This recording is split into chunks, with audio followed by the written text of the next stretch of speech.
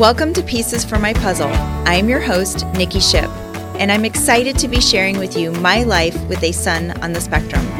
This podcast is for anyone who is looking for quick tips and perspective, but most of all, for hope and inspiration. So sit back, relax, and let's put the pieces together.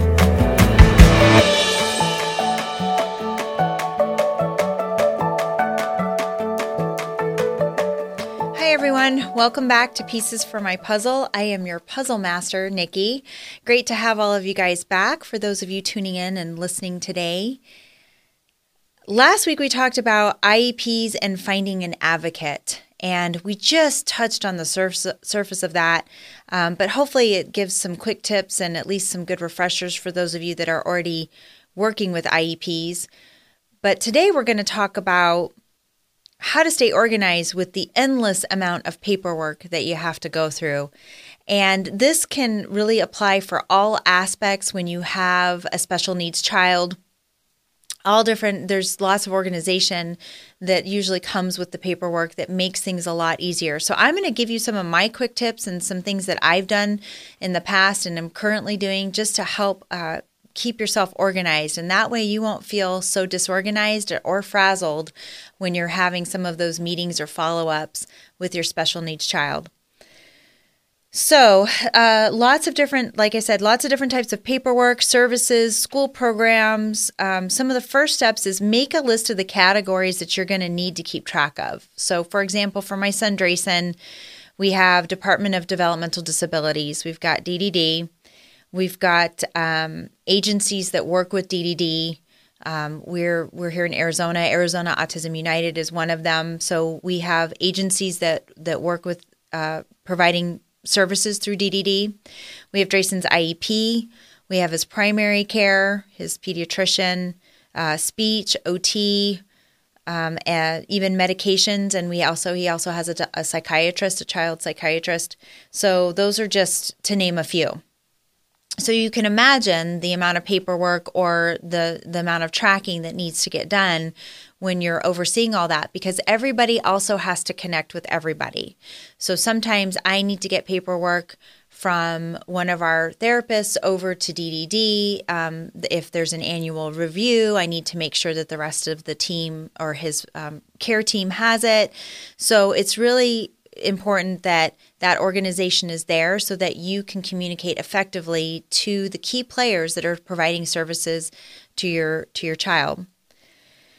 One of the first things I did was I got a 3-ring binder, and so make sure that you have like a 3-ring binder, a hole puncher, maybe even some organizing tabs, anything that you think that you can use, and come up with your own system. And if you have to, make it fun. I know it sounds silly, but I love that my tabs are like pink and have polka dots, and make it fun because I'm the one that has to look at it all the time. So as silly as that sounds, make it fun for yourself too. Keep a notepad with you in that binder to make sure that you have a notepad, something easily accessible to you to take notes on. That's super important. Sometimes you'll walk in with a binder full of paperwork, but you won't have anything to write on. So make sure that you keep a notepad in that binder with you. Create calendars for you and for your child. Use paper or digital, whichever you prefer. Some people live by their calendars on their phone. I'm a little bit more old school. I'm probably dating my age right now by saying this, but I still like to print out a paper calendar and keep it on the refrigerator for Drayson so that he can visually see what his schedule is for the day. And then I have a calendar too that I can visually see on what I need to do on my schedule for the day. So keep those calendars organized, and maybe set some time on your calendar to make sure that you're getting that stuff entered for the upcoming months. When you create your binder, you're going to want to create specific tabs. So get tab organizers. For example, if you have a 3-ring binder, you use tab organizers. Write on there what each tab is for. So you want to have a section that goes for DDD. You want to have a section if it applies to an IEP or for his occupational therapist, anything where you're going to be receiving paperwork or reviews of his or her progress, And I might say him a lot just because my son is on the spectrum. So if I say him, and I apologize, but I do mean this universally. So him or her. And make sure that you keep those tabs organized. And the biggest piece of advice that I can give you is to audit your binder quarterly. So every quarter, make sure that it's up to date. I like to put my most recent documents, the most current documents, on the top of the binder, or in that section, if you will. And that way I know exactly what I'm looking for or looking at if somebody else needs that report. So I know it sounds really silly, but it is going to save you a lot of time, and it's going to make it a lot easier when you're trying to look for things that you need to reference. You can also make a list of tasks that you need to get done. Date when you call an agency, take notes. So if you are talking back and forth with an agency or talking back and forth with DDD, make almost like a call log, a date and time of when you talk to that agency, and if you've heard back from them. This will also help you to know if you need to follow up. I hear it a lot from parents that I talk to that they call, a service provider and they still haven't heard back from them. So my first immediate question is, have you called them back yet? And if the answer is no, then call them back. And the reason why I say that is that it's very easy to get lost in the cracks, if you will. And sometimes you can't wait for them to call you back. You need to stay on top of it. So having a call log is really beneficial, because then you can see, I called them 20 days ago, when in your mind it might have felt like a week ago. And you can say, oh my gosh, I called them 3 weeks ago and I still haven't heard anything back. So keep track of those calls and the dates and times of when you're talking to people. And it's okay. Be assertive, be proactive. Be that thorn in their side if you have to be, if you haven't heard back from them yet. So many places will try to follow up, but sometimes if you guys miss each other or play phone tag, it's really important that you make sure that you're documenting that also in email if you're communicating via email as well. And if it helps you, color code things.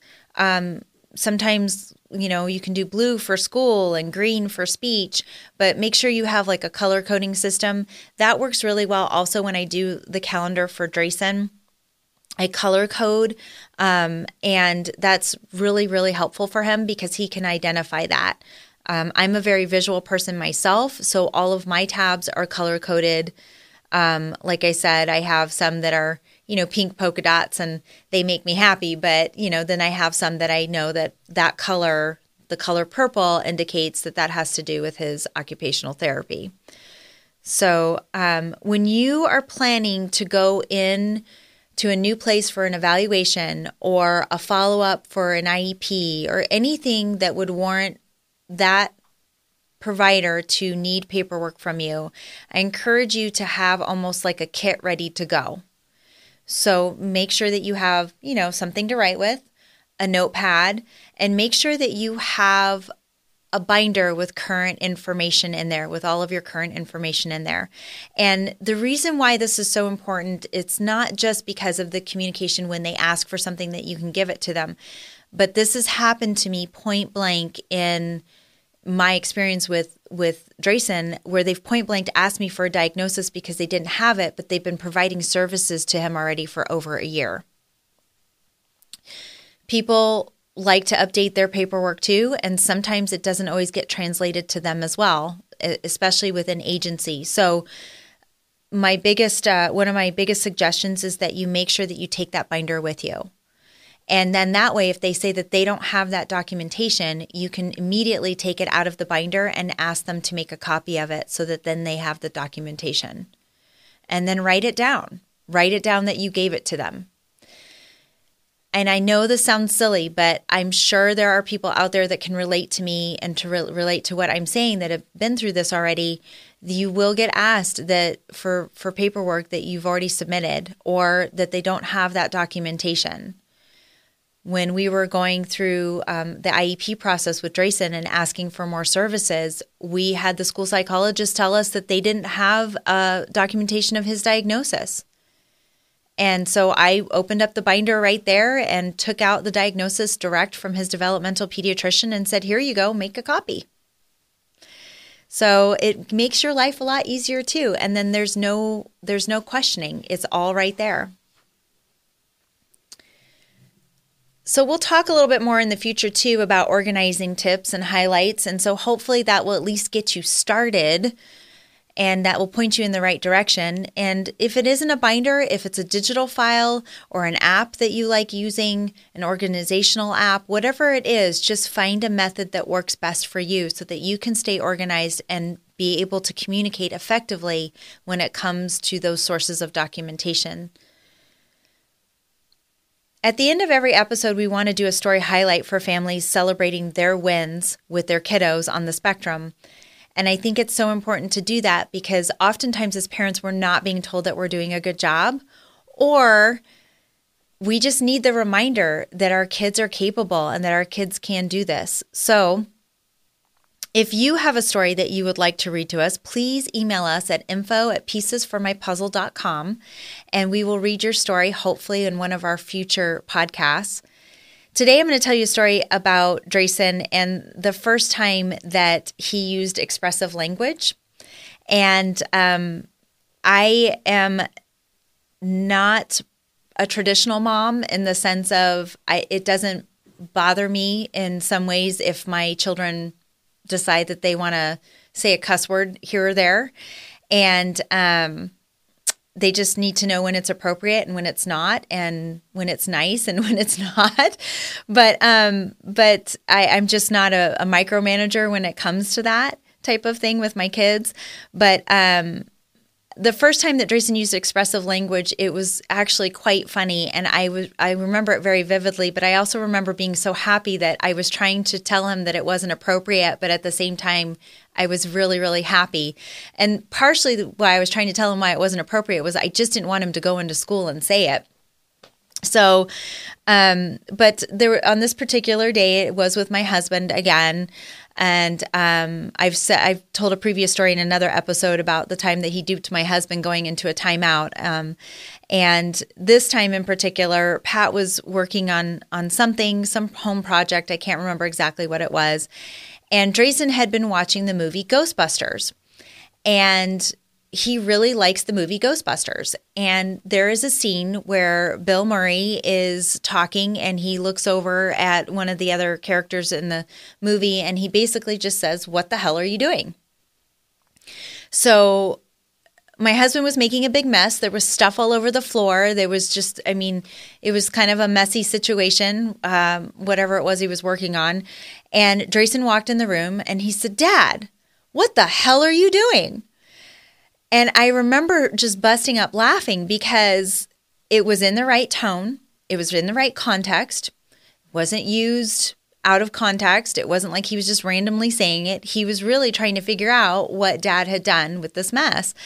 So we immediately corrected him and told him, "It's heck. What the heck are you doing?" Well, we kind of bit off more than we could chew with that because every time now, if we said, "What the hell's going on?" Drayson immediately corrects us and tells us it's heck. So, but I had to have been, I was really excited because he was using it in the right context. He was being expressive. He was trying to communicate with his father. So we just told him to use the word heck instead, because the last thing I wanted was him to ask somebody in a grocery store or at school what the hell they were doing. And then I would lose my Parent of the Year award. So, but anyway, hopefully that's a little story of inspiration to you. That was a big win for me because he was being expressive, and I'll take it. So if you have a story that you'd like to share, please email us at info@piecesformypuzzle.com. And this concludes our episode for today. I want to thank you for tuning in and listening. Please like and follow us on Facebook and Instagram, and subscribe to our YouTube channel at Pieces for My Puzzle. If you like what you're hearing, please spread the word to others, and so that we can help create further awareness and inspiration to the autism community.